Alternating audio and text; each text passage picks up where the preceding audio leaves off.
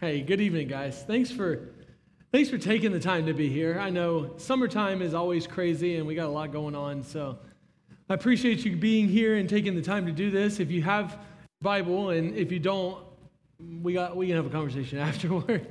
Galatians chapter 2. Actually, I'd like to start in Romans 8. So if you think about this, Galatians is a microcosm, if you will, of everything that Romans is. It's a smaller, more condensed version, but we've been talking about this idea. It's probably the central theme of the New Testament, and it's this idea of justification by faith and union with Christ. Two of the most fascinating and amazing words in all the Bible. Look at Romans 8. There is therefore no condemnation for those who are in Christ Jesus. For the law of the Spirit of life has set you free in Christ Jesus from the law of sin and death. For God has done what the law, weakened by the flesh, could not do by sending his own Son in the likeness of sinful flesh. And for sin, he condemned sin in the flesh in order that the righteous requirements of the law might be fulfilled in us. That's that justification. It's the switching places. This idea of the law was fulfilled in Christ. Because Jesus has done it, we have life. We have life. He goes on and on and on. And I love this if you skip down to verse 14. For all who are led by the Spirit of God are sons of God. For you did not receive the spirit of slavery to fall back into fear, but you received the spirit of adoption as sons, by whom we cry, Abba, Father. The Spirit himself bears witness with our spirit that we are children of God, and if children, then heirs. Heirs of God and fellow heirs with Christ, provided that we suffer with him in order that we may be glorified with him. You see that union with Christ? One of the things I think is absolutely amazing by this is there's nothing else in this world that gives you the resources to live in this world with hope other than this idea. You think about the end of the book of Revelation and the fact that he will wipe away every tear from our eyes and death will be no more. God and we'll be his people and heaven will come down and we will be united with him again. This is what Paul is getting at. Not only are you united with him in this futuristic thing that gives you a real, tangible hope, but he also says that I'll give you the Spirit of God to live inside of you now so that this thing, this union with him, makes you come alive now. That's what Paul is getting at in Galatians chapter 2. Look at verse 21, Galatians chapter 2. This is where we left off. I do not nullify the grace of God, for if righteousness were through the law, then Christ died for no purpose. Now, this would make sense, and this is Paul's summary statement of all the book of Galatians. To accept the law nullifies grace. It's one or the other. Basically, it's like this. It's either you justify yourself or Jesus justifies you. That's it. You see, you got to understand this. If you get God any other way than Jesus' death was unnecessary. Even your good works. Your good works become your justification. John Calvin said it like this: for if we do not renounce all other hopes and embrace Christ alone, we reject the grace of God. That's so important. Functionally and pragmatically, if you do not renounce even your own self-righteousness, well, then you reject the grace of God. The gospel is the only hope for you and me and for the entire world. If anything else saved you other than Jesus, then Jesus' death is unnecessary. See, it's real simple and it's subtle. Religion says, obey and God will accept you. But the gospel says, God accepts you, therefore obey. It reverses the order. You don't obey for obedience sake. You obey because you're already accepted. Religion says it's about me. The gospel says it's about Jesus. And I'm justified through him. Religion says I obey God in order to get things from him. The gospel says I obey God to delight in him and to resemble him. See, religion says my identity and self-worth is based mainly on how hard I work or how moral I am. The gospel says my identity and self-worth are centered on the one who died for me. It changes everything. And that's Paul's point. To accept the gospel is to reject all other forms of salvation. That's Galatians 2. Now let's go on to Galatians 3. There's a lot going on in this chapter, but you need to get that Paul is stringing together one long and large argument. The point is that when God made a promise to Abraham, he's gonna get real practical here. Back in Genesis chapter 15, if you remember this, if I can just recap it really quickly, you've got these covenants that run through the Bible. If you didn't know this, give you a little theology. When God created Adam and Eve, he made something called the Adamic covenant.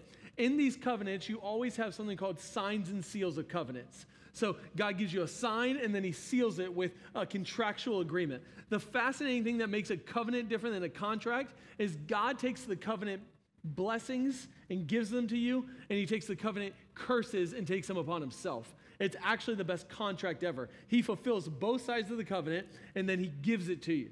So the first one's the Adamic covenant. The second one is the Abrahamic covenant. In the Abrahamic covenant, for Abraham, you remember what the promise was? I'm going to give you descendants as numerous as the stars of the sky and the sand of the seas. This is Genesis 15. Anybody know how he enacted the covenant, what the sign and the seal was? He put Abraham to sleep, and then he killed a dove, split it in half, and walked through the middle of it. Here's what God was saying. I'm going to take the covenant curse, and I'm going to walk through the middle of it to tell you that if I don't fulfill the covenant, I'll take the curse for you. That's the beauty of the gospel. God gives you the blessings, he takes the curses. He's showing you in this one example that everything that Abraham had in Genesis 15 was by faith. Abraham believed God, it says, and it was counted to him as righteousness. Abraham was 90 years old. His name was Abram. He had a wife named Sarai who was 100 years old, or flip that around, 190, which, if you know anything physiologically, ain't a lot of babies coming at 100 years old, all right? It was a true miracle. And yet, Abraham believed him. Now, Sarah had some work to do. She actually named her son Isaac, which means son of laughter, because she was kind of laughing at God, like this is impossible. But Abraham believed him, and it was counted to him as righteousness. See, this is awesome. The faith of Abraham was that he believed God. Now, God made his promise to Abraham by giving him this covenant blessing. And the covenant blessing was not only you're going to have Isaac, but you're going to have a son named Jesus, whom all the descendants of the earth. Now, that word all is really important because all doesn't mean everybody, but it actually means representative of everybody. Every tribe, tongue, and nation. There's going to be people from all ethnos or different people groups that are going to come to faith. Now, why is that important? Revelation 7, 9, and 10 tells you the same thing. People from every tribe, tongue, and nation. Here's what that means. When you get to heaven, you're not going to lose your culture. You're going to become one. Now, Paul's going to say that in Galatians 3. We're all going to become one in Christ. But listen to me, unity is not the same as uniformity. Oneness is not the same as sameness. And I think that's what we have to understand is when you build God's kingdom reflects the kingdom of heaven, which is actually going to reflect people from different tribes, tongues, and nations. You're always going to be Nigerian. It doesn't really, you're not going to become something different. Now, your primary identity is going to be citizen of heaven. Your secondary identity might be Nigerian. And what ends up happening when you become a Christian is you change the order of your identities and you become one in Christ, which unifies us together. So you see this covenant blessing is that through Abraham, you're going to get this godly line that is going to be fulfilled in Jesus. Again, another thing, if you didn't know this, through the book of Genesis, you can trace it from the very beginning. There's a godly line and an ungodly line. So you have Adam, who has two sons, Cain and Abel. Abel's the godly line. Cain is the ungodly line. And you see this through Abel's family. You'll see descendants that continue to trace out through Noah into Abraham and then to Isaac. And then it's Jacob and not Esau. And then it's Joseph and not the other brothers. And it keeps going down to David and Solomon. And you go all the way down to the book of Matthew where you see this genealogy of Jesus. You can trace it all the way back to the Adamic line, all the way through. And then you get to the genealogy of Jesus. And Jesus himself comes through this line through his father Joseph and his mother Mary. You see Mary's genealogy traced through the book of Luke. And Jesus' genealogy traced through the book of Matthew. And it traces all the way back to this promise. It's really, really cool. The Bible has a story arc to it. See, the summary of Galatians chapter 3 is that the promise of God came through this Mosaic law 430 years before that law, Abraham came. What Paul wants you to know is that the covenant made through Abraham supersedes the law of Moses. God made this promise to Abraham. He's going to fulfill that promise, which has ramifications for both Jews and Gentiles. When the law came, that law does not nullify the promise that was made to Abraham. That's Paul's major point. And you are children of Abraham if you are of the promise. How do you know if you're of the promise? Remember Romans 8? If you are adopted as sons through the justification and union with Jesus. See it? See how it's all working together? Because of Abraham, because of Abraham and because of the promise, there's this lineage for people who believe in Jesus that you are adopted or you're grafted in. You're not by blood. You're not Jewish in nature. You are adopted into the family. In adoption, you get every single right. I've said this before. When Jesus died on the cross, he turned the criminal trial of God's judgment on you into an adoption ceremony. It is the coolest thing ever. See, God has been creating a family since the very, very beginning. And with your union with Christ, you are a part of that family. Let's jump back in. Galatians chapter 3. O foolish Galatians, who has bewitched you? It was before your eyes that Christ Jesus was publicly portrayed as crucified. Let me ask you only this. Did you receive the Spirit by works of the law or by hearing with faith? Are you so foolish? Having begun by the Spirit, are you now being perfected by the flesh? Did you suffer so many things in vain? If indeed in vain, does he who supplies the Spirit to you and works miracles among you do so by works of the law or by hearing with faith? Just as Abraham believed God, you see, there's the example, and it was counted to him as righteousness. A lot of theologians, they like to call this section the second rebuke, because it's the second time, if you remember, that he pretty much calls them bewitched or foolish. He's calling them false teachers. He does that by asking them five quick questions. Who has bewitched you? Did you receive the Spirit by works of the law, by hearing of faith? Have you begun by the Spirit and are now being perfected by the flesh? Did you suffer in vain? And does he who supplied the Spirit to you work miracles among you do so by works of the law or by hearing with faith? The entire chapter is there to answer those questions. So Paul is a very formulaic writer, and he's going to answer those questions. Here it is, if you want to distill it down. How did you experience faith?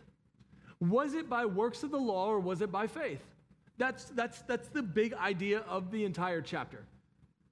Here's why that's so important, and you need to answer that question too. How you answer that question will determine who you are. How you answer that question will determine who you are. If your relationship with God is transactional based on good works, then the only way that you are ever going to maintain a relationship with God is if you continue to do good things. Y'all, that is crushing. You realize that this is why the gospel is the only thing powerful enough to give you a new identity. Because anything else is dependent on you. It's dependent on your ability to be good enough or your ability to achieve. And ultimately, those things that you marry yourself to will end up crushing you. I heard Tim Keller say this the other day. When the church marries anything other than Jesus, they have children, and those children tend to look like the thing that you married.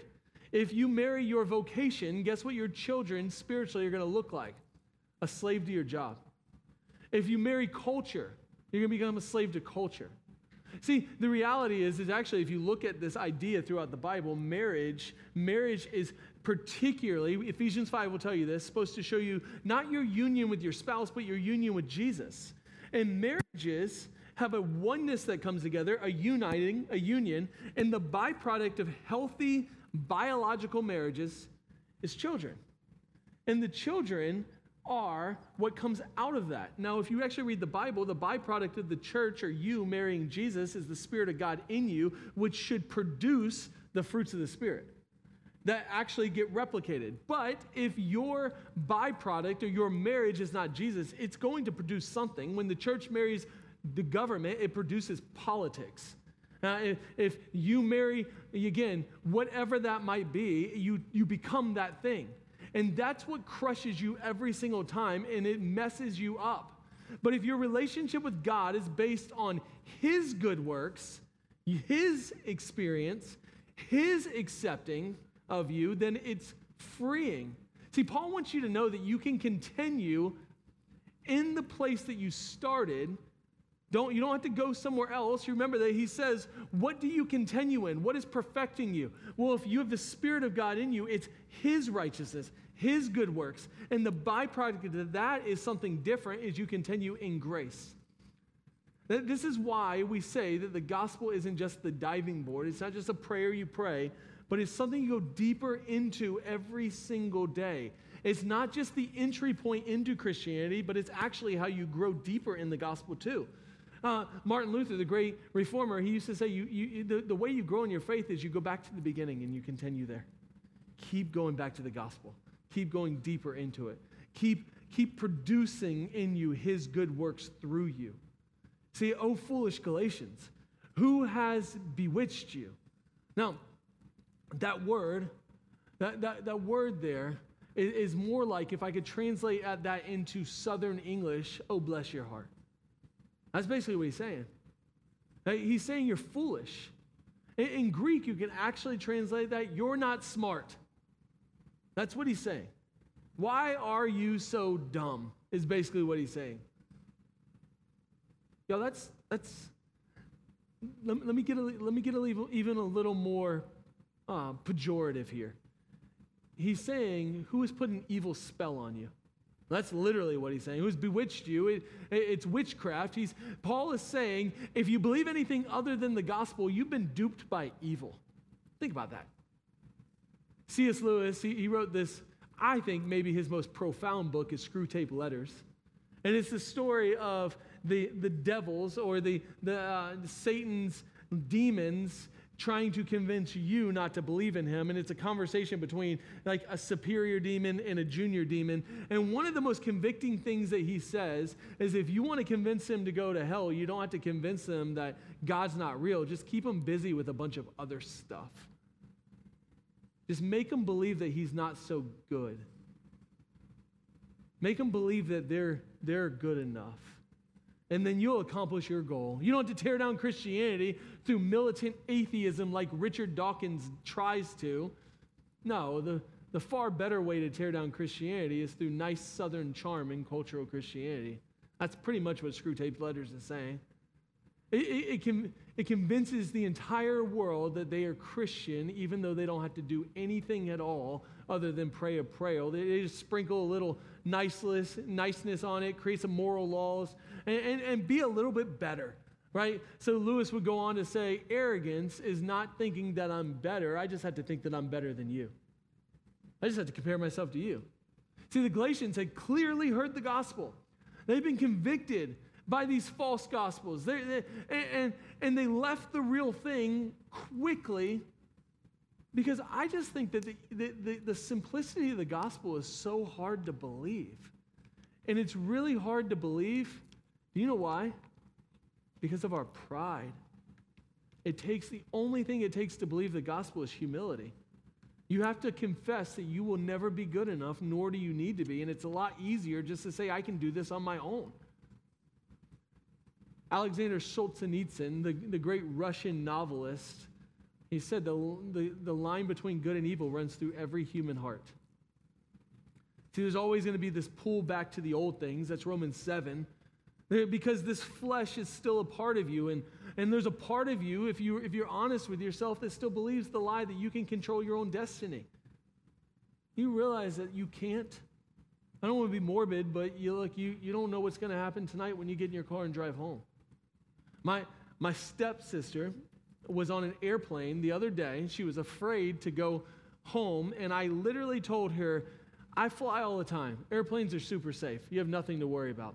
except for the fact that she was on an Allegiance airline flight coming into Tampa from Asheville, North Carolina, that almost crashed, hit severe turbulence. They dropped 10,000 feet in a couple seconds. A couple people got stuck to the roof. They had to make an emergency landing in St. Pete Airport, and several people were taken to the hospital. You never know. And if you don't believe me, go Google it.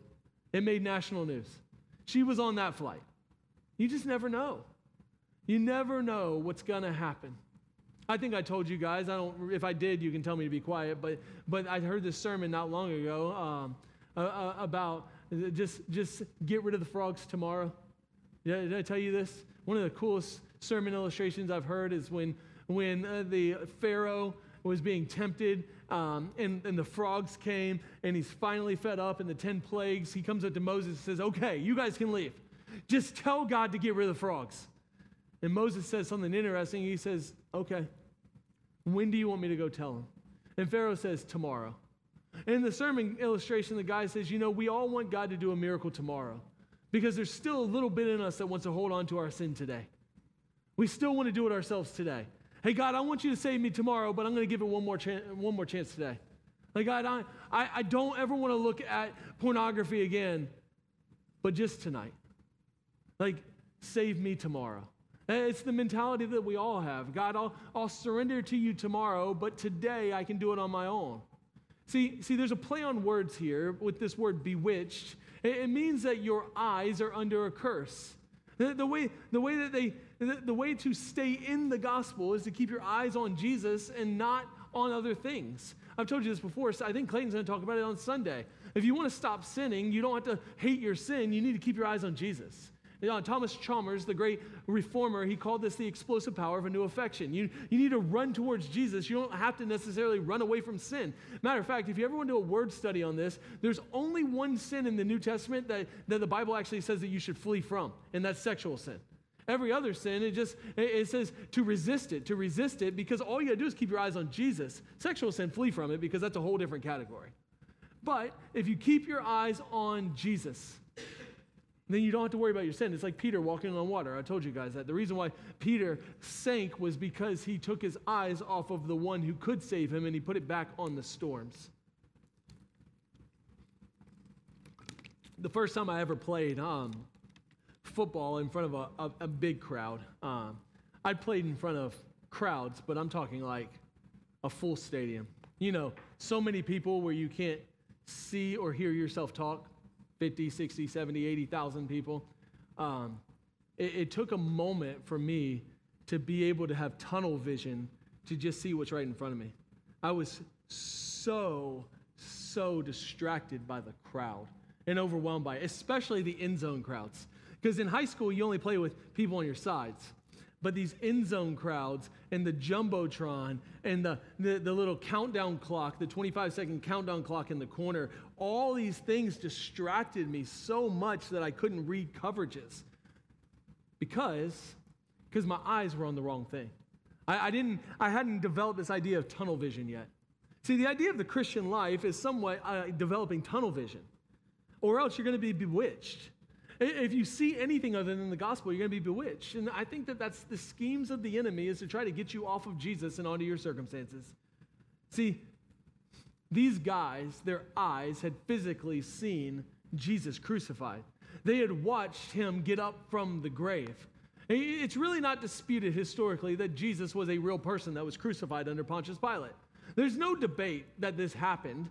And the leading theories among non-Christians about Jesus' crucifixion, if I can just say this, are absolutely asinine. They're really stupid. Let me tell you the two leading theories other than that Jesus rose from the dead. The first one is called the hallucination theory. What they would say is that basically the 11 disciples had a psychotic episode to where they all hallucinated at the same exact time and somehow think that they saw Jesus resurrected from the dead, but he never resurrected. And I'm telling you, this is the leading theory. They say that this is probably what happened, but the reality is it's absolutely incredibly implausible that this would have happened. Not only would it not have happened, but Paul would actually tell you in one of his books, that over 500 people saw Jesus alive after he resurrected from the dead. He wrote it in a book that the Roman Empire was trying to squash. So if he was lying, they'd have been like, aha, Not true. And on top of that, all the eyewitnesses of the resurrection experience deep suffering for being called Christians. And then on top of that, the Christian faith spread like wildfire. The second most leading theory in the world among secular historians is called the swoon theory. The swoon theory is so silly that I can't even believe that people believe it. But if you've ever read the book called The Da Vinci Code, which, by the way, the writer of tried to make it a fictional book, and people still believed it as fact, but basically that is the swoon theory. Swoon theory is that Jesus never actually died, that he was just deeply injured, that he got up out of the grave, he moved to France, had a family, lived out the rest of his life. You know what the problem with that story is? The Roman Empire was so good at killing people. I'm reading a book by Tom Holland, a secular theologian from Oxford right now, where he traces out the history of just how well the Roman Empire killed people. They didn't get it wrong. And if they did get it wrong, they gave their own lives up. They put him in a sealed tomb, guarded by soldiers that would have died if they let anybody in, and yet Jesus still got out. They were super motivated not to let this happen. And those 11 disciples who supposedly hallucinated, all of them died for their faith, other than John, who was tortured and put on the island of Patmos to live out the rest of his days. Nobody would die for a lie that they knew was a lie. Nobody. See, the reality is that Jesus really did die. He really did raise from the dead. Hundreds of people really did see him. A worldwide religion really did spark out of nowhere. And if you ever want to talk to an atheist, ask them to explain to you how Christianity started so quickly, because no religion in the world has ever done that, and no historian has any idea or plausible explanation for how it could have happened so quickly. So Paul says, hey, why are you going back? It's the same question you ask yourself. Why are you so easily entangled with things that just aren't true? Why do you go back to religion when you have justification that's found in Jesus? That's exactly the point that Paul wants to make, and he's asking the Galatians these series of rhetorical questions, verses 2 through 5. So let's walk through these questions. Did you receive the Spirit by works of the law, or hearing by faith? Here's what he's saying. Do you know what hearing by faith means? It means, y'all, somebody had to share the gospel with you.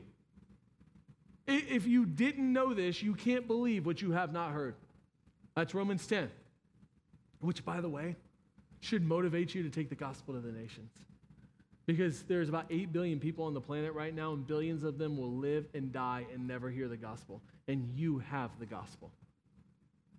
So real quick, if you get this, and you know that God calls you, what is sending you back? What is sending you back? I shared this with our staff not long ago, Psalm 67. May God be gracious to us and bless us and make his face to shine upon us, that your ways may be known on the earth, your saving powers among the nations. Let the peoples praise you, O God. Let the peoples praise you. You see this? God's blessings aren't meant to stay with us, but they're meant to go into us, through us, into the nations. Someone shared the gospel with you. You heard the gospel, and you believed the gospel. You decided that the supernatural was real. You didn't earn your way into the Spirit of God. The Spirit of God was given to you. You received it by hearing by faith, just like Abraham, he says. So if you started with the Spirit of God, why do you not think that you would grow by the Spirit of God? Here's what he's saying. God put his Spirit inside of you. He changed you. You knew this. Why do you think you can grow into your own power now? That's the second question. Listen, if you have the Spirit of the living God inside of you, and every single time you lean on yourself, you are drastically decreasing your ability to grow in Christ-likeness. You know that, right? Your good works will never compare to what God has done in you and he will do through you. Now, Paul, he ties all of this together through Abraham's story. By the way, he does this in more detail in Romans chapter 4. So if you want to mark that, go back and read it sometime. He's going to walk through that. But way back again in Genesis 15, he tells you that Abraham's going to have a son. And that is going to be a miraculous work of faith that this brother at 100 years old was going to have a son with a wife who's 90. God tells him that his son is going to be the father of many nations. Y'all imagine the faith that this would have had to take for Abraham to believe this. And imagine the faithfulness of simply believing this was possible. There came a family that the Savior of the world would be born through him. And so from him, by faith, you have been adopted into his family. You see, it's by faith that a family has been born, and now you're a part of it by faith. That's Paul's point. The gospel didn't start by works. It didn't start by the law. The Mosaic law, those 10 commandments, they came 430 years after Abraham. The gospel actually started by faith. And even supersedes that. If you go back to Genesis chapter 2, Martin Luther called this the proto-euangelion. If you didn't know, proto means first, euangelion, or whatever, I can't say it, means gospel. It's where we get the word evangelism from. It means good news, heralding. It's unrolling and telling you. So 6,000 years ago, God gave you the gospel. And it was all because of what he has done, not because of what you do. This is where Romans 5:8 makes so much sense. Before you did anything good or bad, Christ died for you, for the ungodly. This goes back further than even your life. This is verse 7. Know then that those of faith are sons of Abraham. You see the logical progression? God gave Abraham a son named Isaac. Isaac had a son named Jacob. Jacob had a son named Joseph. Joseph had a son named David. David had a son named Solomon. Solomon ended up having a son named Jesus. Because Jesus is fully God and fully man, he is able to impute or give away by union with you his righteousness into whoever believes, because way back when Abraham believed God and it was counted to him as righteousness. You get all of Jesus' record. You get all of his account. That's that justification.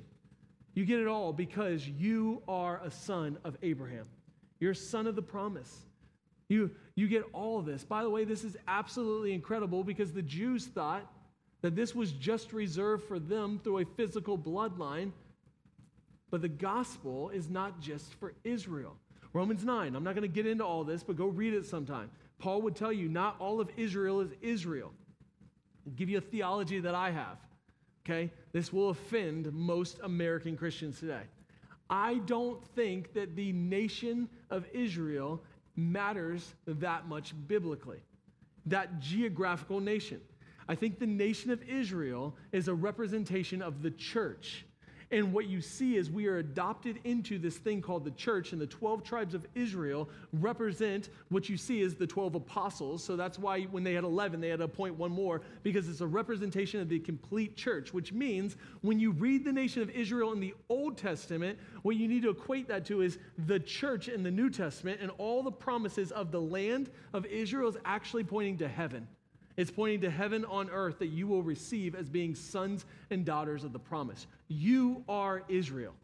Okay, that's what I think theologically. I think that this nation state, as beautiful as it is just paradigmatic of this thing called the church.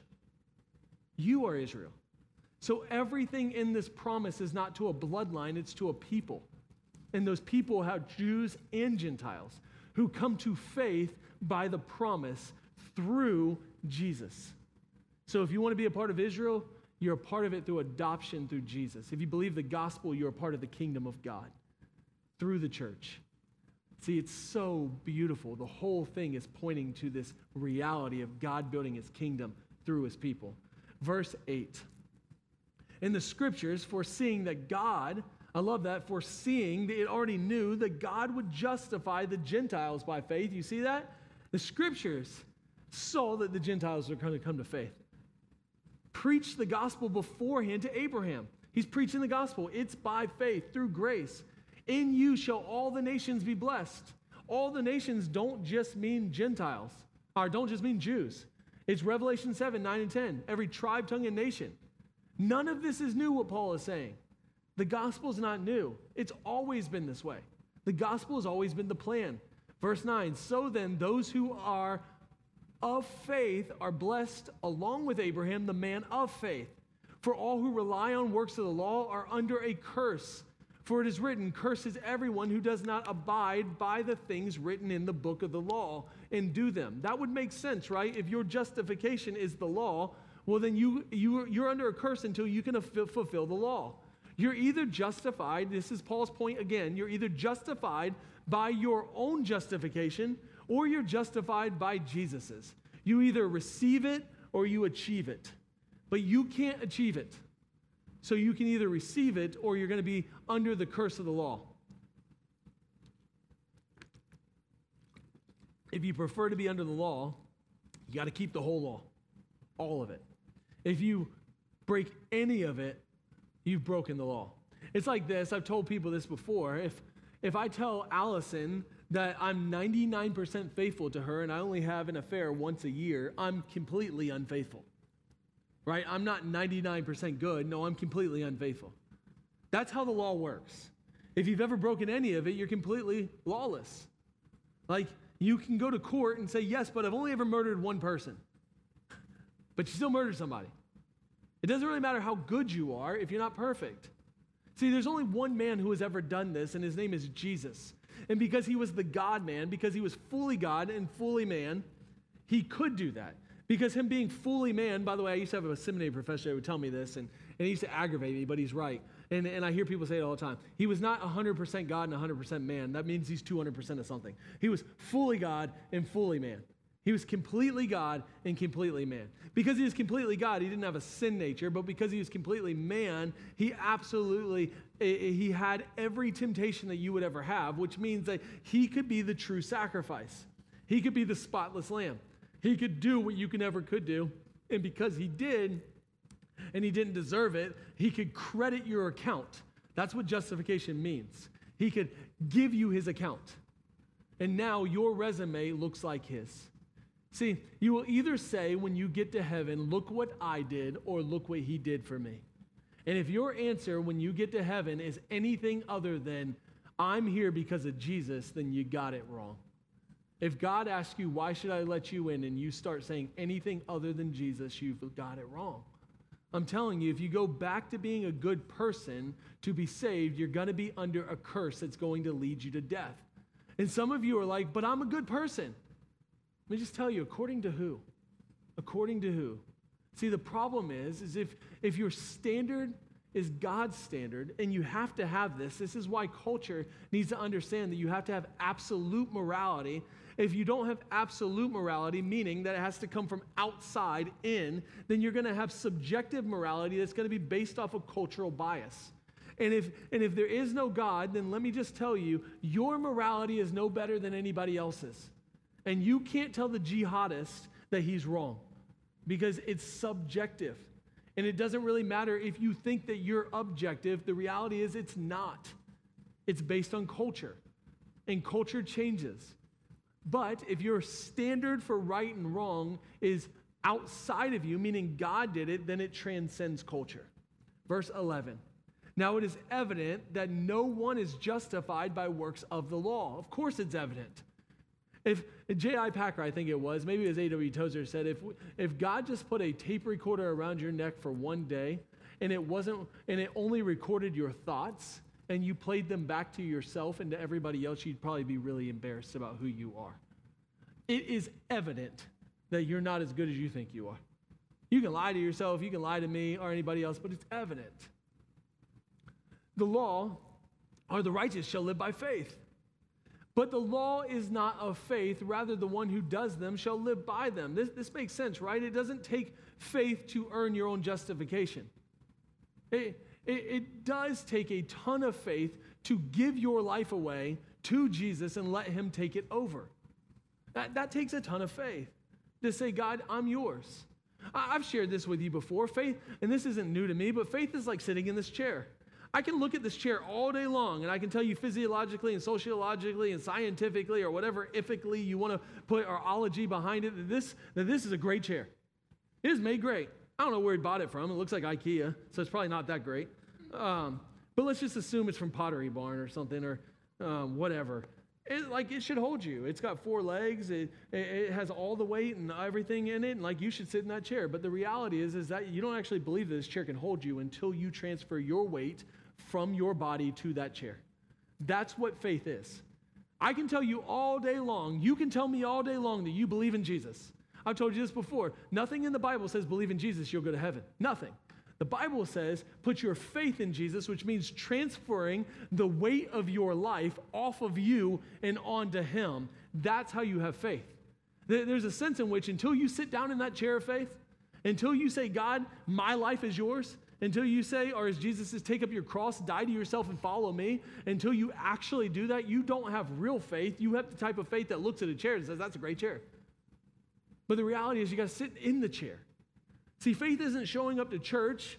It's not learning a bunch of facts about Jesus. It's about knowing him and transferring your weight and trust onto him. That's the difference. Verse 13.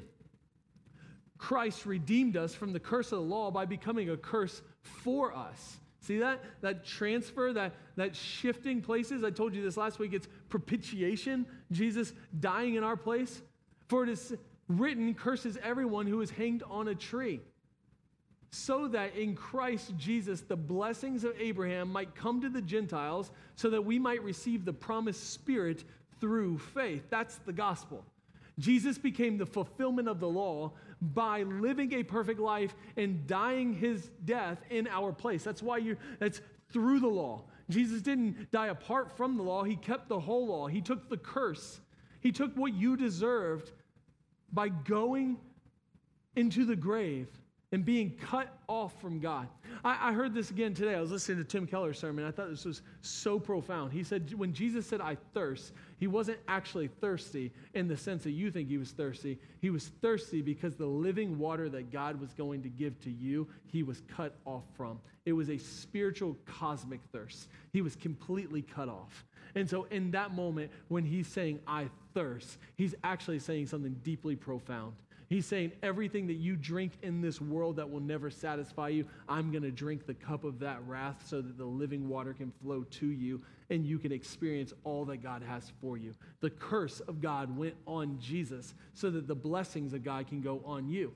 Jesus physically died so that the Father who turned his face away from him would never completely or ever utterly cut you off from him.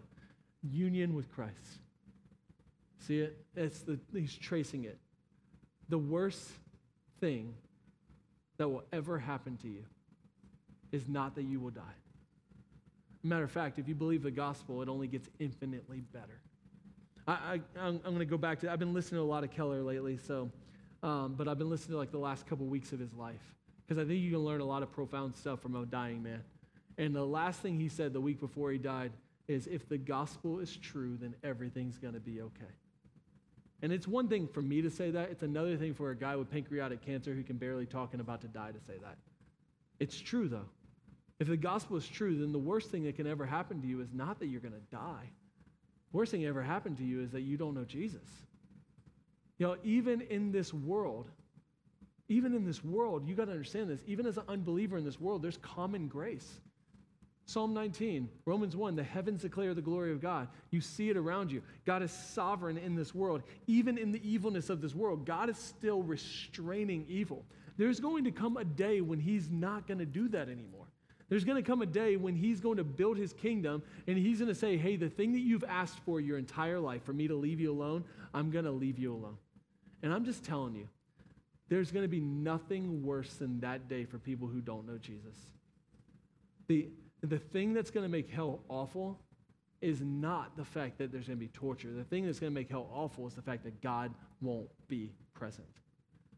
And because God is present in this world and in your life, this is where the Spirit of God living in you can actually give you heaven on earth now. It can give you a sobriety and a joy that nothing in this world could ever give you. There's going to come a day when that won't be there. But you don't have to experience that. Ever, if you're in Christ. If you're in Christ, you have the union with God. 2 Corinthians 5:17, therefore, if anyone is in Christ, he is a new creation now. If you actually go back and read Romans 8, I love the present tense of the language. He's not telling you this stuff's going to happen in the future. He's telling you, you have the Spirit of God now, you're a new creation now, and you have everything that you would ever need for life now. See, that's the point. You weren't saved through works of the law. You were saved through faith in Jesus, which was God's plan all along. Listen, so he would say it this way, stop going back to the law. Stop going back to whatever you're looking for to justify you. You have everything you need in Jesus. You're called a son of the promise, a son of the gospel. You are an heir and a co-heir to the kingdom. You will have everything you'll ever need. God's kingdom is coming down. He's going to wipe away every tear from your eyes, and death will be no more for those who know Christ. Why? Because death was swallowed up in victory. That's 1 Corinthians 15. Oh, death, where is your sting? Oh, death, where is your victory? Praise be to God through Christ Jesus our Lord, because he swallowed up death in his victory, which means that you will never, ever, ever die again. I heard another illustration. A man had just lost his wife, and his daughter and them were in a car, and they're driving, and a semi almost hits them, and she gets scared. She screams. So what the dad does is he thinks about it for a moment. He pulls over on the side of the road, and he says, did that car actually hit you? And the daughter says, no. And he looked at her. He says, in the same way, death never hit your mom. It was just a shadow. And he says, because death hit Jesus, what she did was pass right into something more glorious, just like this situation. It was just the shadow that came upon you. And I think that that's the case. Matter of fact, you can make a theological case, and I will flesh this out later if you want, but where Jesus says you'll never taste death, that something in Christ happens at the moment of death, that almost like God just takes you. That's why some people say that Christians tend to be so peaceful in that last moment. And I think there's something to that death was swallowed up in victory, which means you can make a theological case that you might not ever experience the last agony of that if you are in Christ, because it was swallowed up in him.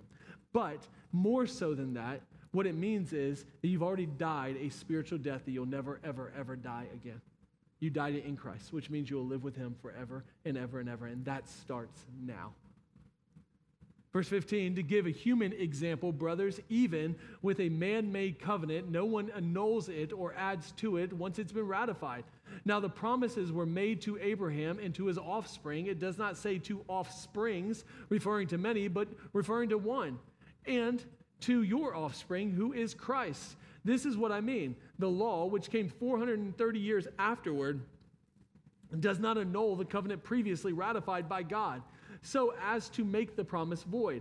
For if the inheritance comes by the law, it no longer comes by promise, but God gave Abraham a promise.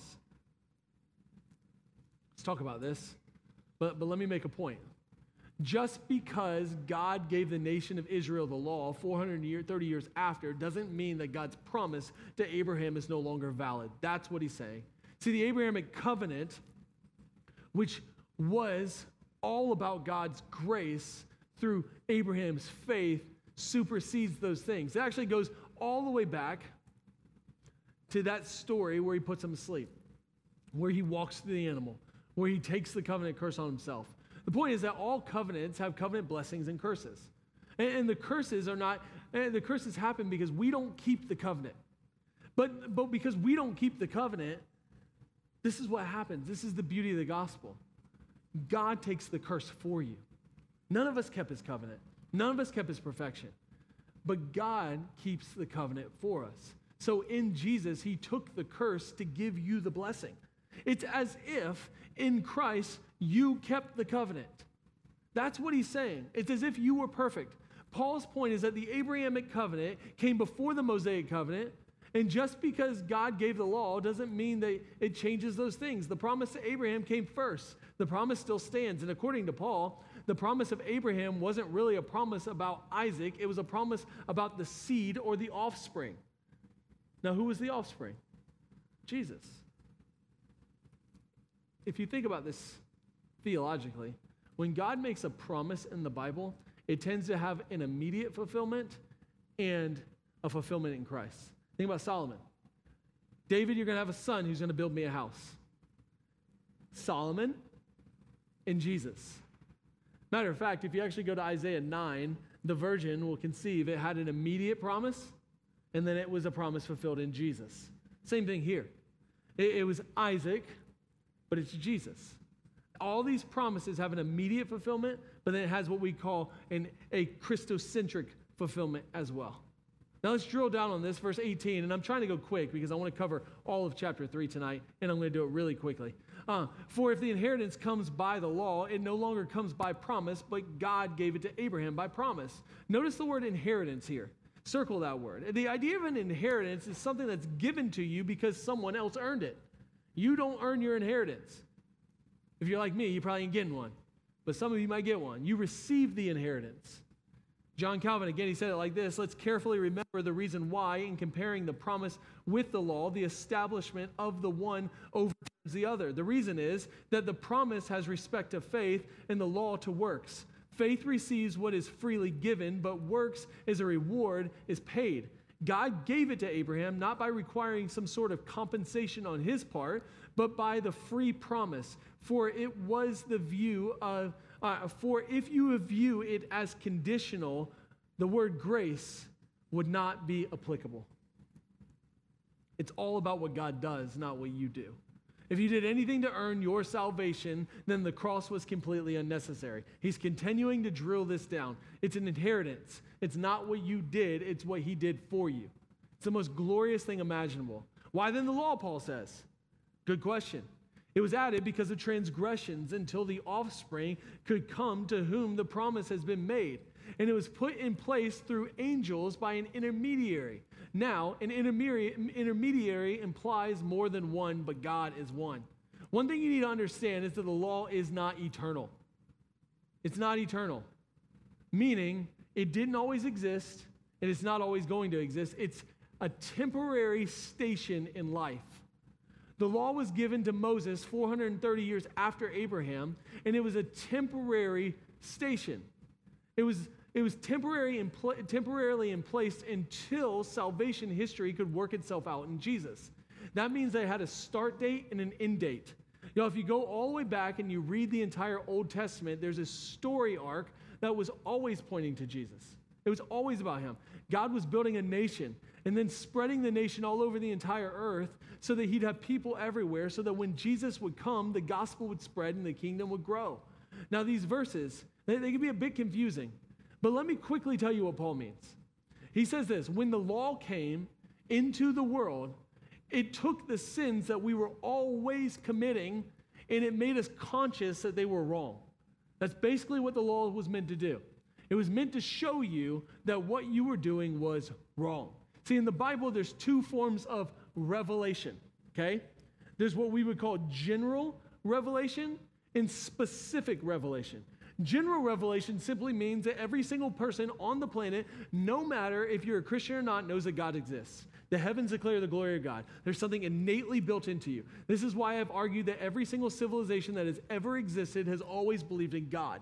Everybody has this thing built into the human heart. Blaise Pascal said it, the God-sized hole in your heart. Everybody longs for God. It's not enough, though. You need to know who that God is. Okay? That's where specific revelation comes in. When the law came, it specified what we already knew in our hearts, and then it made everybody have no excuse. Now you know that you fall short. You no longer can assume that you're right and wrong. There is no debate. We know what right and wrong is. So the law didn't cause sin, Paul is saying. It was already there. It just simply made you aware of it. That's why this Greek word for transgressions is actually not sin. Sin has always existed, but the law made it clear that what you were doing is not good. And that's the whole point of the law. The law doesn't make you a sinner. The Bible's saying, no, you're already a sinner. You just needed to know that you were a sinner. So God put some things in place to let you know. All right. Don't get caught up on this idea of angel and mediator language. It's simply saying that God used angels to deliver the message of the law, literally by the hands of Moses. What Paul is doing is he's talking about how holy the law is and the purpose that it served. The law is there to make it really clear that God has standards. Okay, that's all it is. And that all those standards are fulfilled in Jesus. And the gospel is Jesus in my place. That's what he says. Now an intermediary applies more than one, but God is one. Do you know how intermediaries work? Mediation? Mediation takes two parties. See, you have someone who writes a contract and agrees to it, and then the other person has to agree to the contract too. The thing is about God's covenants is God's covenants took one party. It was God himself doing it. This is what he's saying. Intermediaries, that implies more than one, but God is one. He wrote the contract, and he did everything necessary to save you. It didn't take two parties. He doesn't need you to do it. God did all of it. That's how salvation works. He justified you by what he did, not by what you do. God is one. By the way, this is a direct reference. Anybody know? Anybody know? Shema. Deuteronomy 6. The Lord our God, the Lord is one. He's actually showing you that Jesus is the same God promised all the way back to Deuteronomy 6. It also means that God is the God of the Jews and the Gentiles. He's the same God. God is one. He's not a different God. And he's the one who fulfills both sides of the contract. All you did was receive it. All of this simply is driving home the point that the gospel is all about what Jesus did, not what you do. Jesus plus nothing equals everything.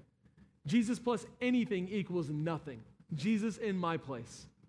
Verse 21. Is the law then contrary to the promise of God? Certainly not. For if the law had been given that could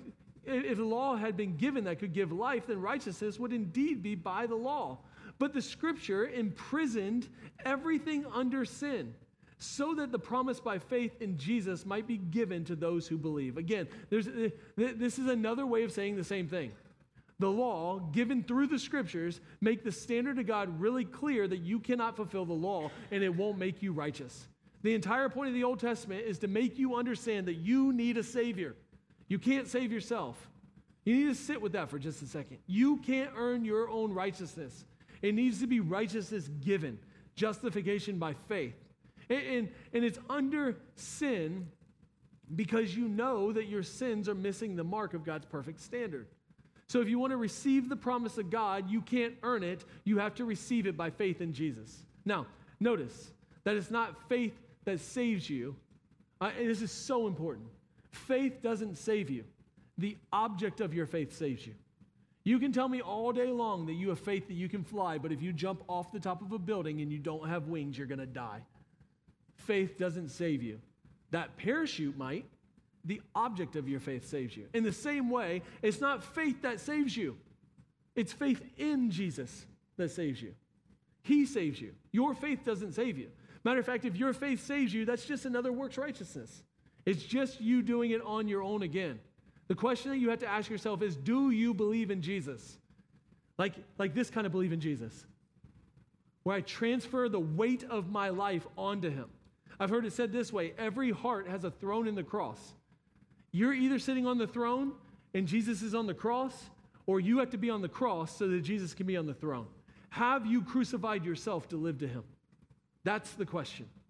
Do you believe in Jesus? Have you transferred your weight? Is he your righteousness? Are you letting him live through you? Verse 23, now before faith came, we were held captive under the law, imprisoned until the coming of faith would be revealed. That makes sense, right? Before Jesus, you had to be your own righteousness. You couldn't be your own righteousness. You were imprisoned to it. Let me just tell you, the Bible does not talk about freedom. It talks about slavery. Doulos is the word. You're either a slave to Christ or you're a slave to sin. But if you're a slave to Christ, you inherit his freedom. He owns you. And when you're owned by a good king, what ends up happening is you have freedom. Or you're a slave to your sins. And if you're a slave to your sins, you're going to be imprisoned to those things. Verse 24, so then, the law was our guardian until Christ came in order that we might be justified by faith. If you didn't know this explicitly, I want you to say it. You are a sinner. You are a sinner. And you wouldn't know that you needed a Savior unless you knew the law. The law makes it really clear that you're a sinner, and that's not a bad thing to know if you know a Savior. If you know a Savior, then your sin doesn't own you. He does, which means that you inherit everything that he has. But now, verse 25, but now that faith has come, we are no longer under a guardian. For in Christ Jesus, you are all sons of God through faith. That's the gospel. Now that you have faith in Jesus, because he has fulfilled the law in your place, you're no longer imprisoned underneath this standard that you can't fulfill anymore. You are now a part of the family of God, and the Spirit of God lives in you, which means that he is giving you the ability to be a son of God or a daughter of God. Verse 27. For as many of you who are baptized into Christ Jesus have put on Christ. You put him on. There's a union with him. As you've died with him, Romans 6 says, you're baptized with him, so now you live with him. There's neither Jew nor Greek. There's neither slave nor free. There's neither male nor female, for you are all one in Christ Jesus.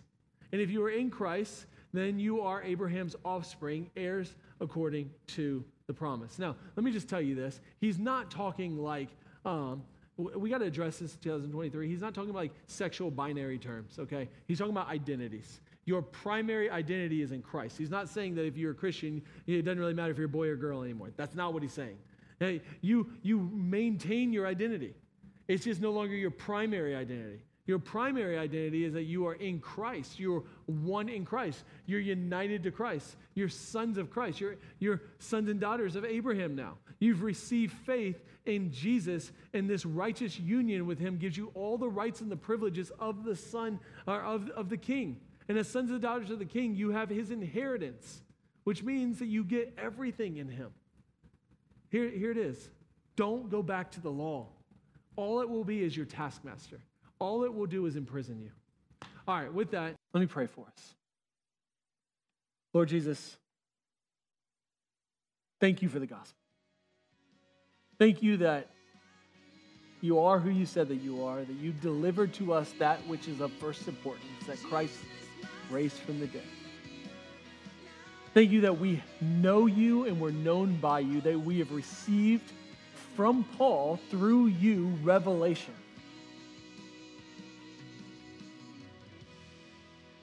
Thank you for the example of Paul's life, that none of us are too far gone to be known by you. There's nothing we've ever done to make you love us any more, and there's nothing we could ever do to make you love us any less. Because it's not dependent on what we do, but on what you've done. So Jesus, help us to never teach another gospel. We confess that not only do we sometimes teach it, but oftentimes we believe it. We believe the lie that we're not good enough. We believe the lie that you're ashamed of us. We believe the lie that we have to earn your affections. And Father, I pray that you would help us and remind us that you are pleased with us. Help us to receive it, to never achieve it, and to live in your grace. Grace and peace. That's what we need. It's who we want to be. And I pray that you would form that in us. In Jesus' name.